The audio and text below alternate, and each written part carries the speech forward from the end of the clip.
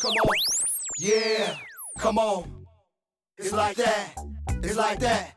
Hello and welcome to my young, loyal listeners of Teen Bible Study taught in 10 minutes. So what do you know? Word on the go. This podcast is brought to you by and produced by Real Time with the Bennetts, where real talk happens all the time.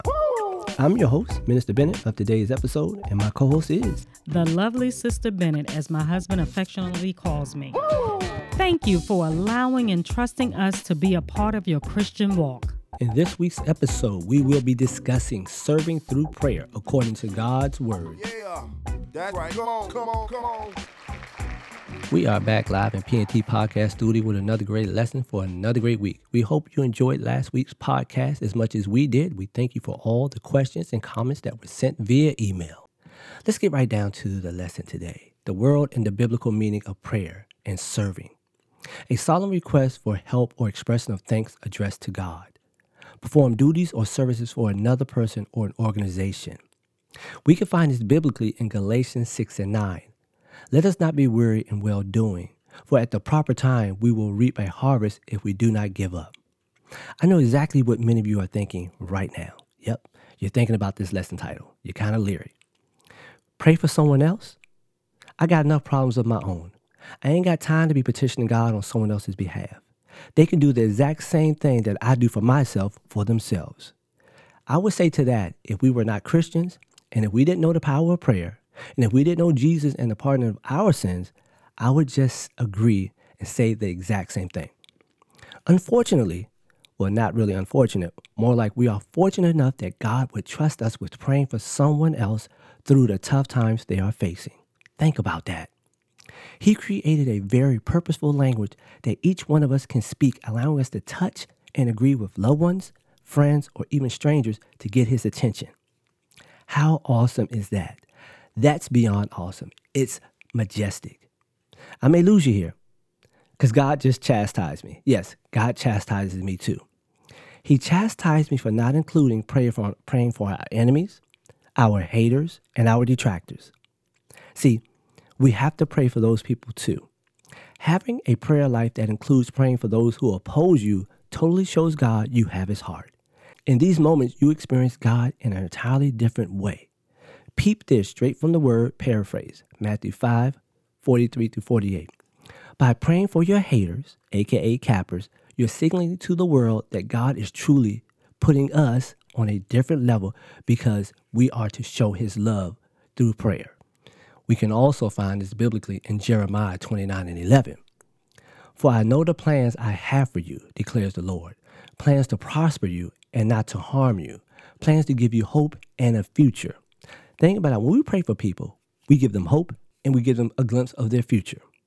The key to unlocking God's plan to prosper you, the plans of hope and your future, is to become selfless and unselfish like his son, Jesus Christ. Nope, and nope. I'm not asking you or going to ask you to go to the cross for anyone. That has already been done and accomplished by Jesus Christ. What I'm asking is for you to take a moment and consider someone else's pain, consider their suffering, consider their unhappiness, and the list could go on and on. I believe the more and more you seek to free and serve others through prayer, the more and more of God's plan for you will be revealed to you. I want you to think for a moment and consider, how have you arrived at this point in your life? It's easy. Someone was praying for you even when you didn't think you needed prayers and wasn't even praying for yourself. Yep, I called you out. Ponder this as we go to break. Where would we be if that someone wasn't praying for you? Don't go nowhere. We'll be right back after this short break to see who's bold enough to tell us where would they be without those prayers. We are back live in PNT Podcast Studio after that short break to cover some practical reasons to show our serving through prayer. First, do we have any brave volunteers who would love to share where they would or think they would be based on that question I asked before the break? I didn't think I would have any live takers, but if so, send us an email at pntpodcast2020@gmail.com. Really, we would love to know. Number one, Jesus told us to pray in his name, John 14:13-14. If you do something in the name of someone else, it means you do it according to his wishes. It honors God when we do it. So the first reason why we should serve others through prayer is because Jesus told us to. Number 2, effective prayer for others will bring us closer to God because effective prayer is based on a knowledge of his will, 1 John 5:14. It will also bring us closer to others as we learn more about them and focus on their needs. Stop being so selfish. Pray for others. Look to their needs. Number 3, when Jesus was praying for others, he prayed for their faith, Luke 22:32. He prayed against temptation in their lives, Luke 22:40. He prayed for their unity, John 17:11. And he prayed for their sanctification, John 17:17. Paul also got in on this, and he prayed for their salvation of the lost in Romans 10:1. He prayed that the brothers would stay on the right path in 2 Corinthians 13:7. He prayed that believers would be strengthened by the Spirit and rooted and grounded in love and able to comprehend God's love and filled with the fullness of God in Ephesians 3:14-19. These are all the prayers for the spiritual blessings. They are all in Jesus' name, according to the Father's will.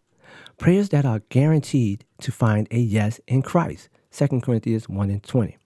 Keep in mind, when we pray in Jesus' name, God has to respond with a yes because that's in his word. And last but not least, number 4, we are to pray for all, 1 Timothy 2:1. We are to pray for the government leaders, 1 Timothy 2:2. We are to pray for the unsaved, 1 Timothy 2:3. We are to pray for fellow Christians, Ephesians 6:18. We are to pray for ministers of the gospel, your pastors, your preachers, Ephesians 6:19-20. We are to pray for the persecuted church, Hebrews 13:3. And we are also to pray for others to get our focus off of ourselves and onto the needs of others. Hey, let's see what they're rapping about over here in the conversation corner. Hey, Minister Bennett. What y'all rapping about over here? We were chatting about praying for others. I asked if they had heard people say, I'll be praying for you, lift my family in prayer, please pray for me, don't stop praying.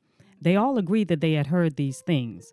So I asked, had they said these same things, and they once agreed, yes, they had. So I hit them with the whammy and asked, so did you pray for those persons after you told them you would? Well, it got quiet then. I explained how it is extremely important that as a Christian, we stay true to our word. If we say we are going to do something, we need to follow through and do it. I'm going to take it back to the Old Testament for a minute. Remember when Job lost everything? The Bible tells us in Job 42:10, and the Lord restored Job's losses when he prayed for his friends. Indeed, the Lord gave Job twice as much as he had before. What this means is that when we pray for others, God will bless us abundantly. Some felt that they didn't have what it took to pray for others. I had to quickly change that thinking because it takes a sincere heart and words to change another person's life. Meaning you could be watching the news. You may pass by an accident scene or see a crime scene. You may know of some family or some friends who are going through a rough time, and your heart begins to feel for them. Well, in that moment, right then and there, just lift them in prayer. Just ask God to make a way for them. Ask God to touch their hearts and their situations, that his will be done in their lives.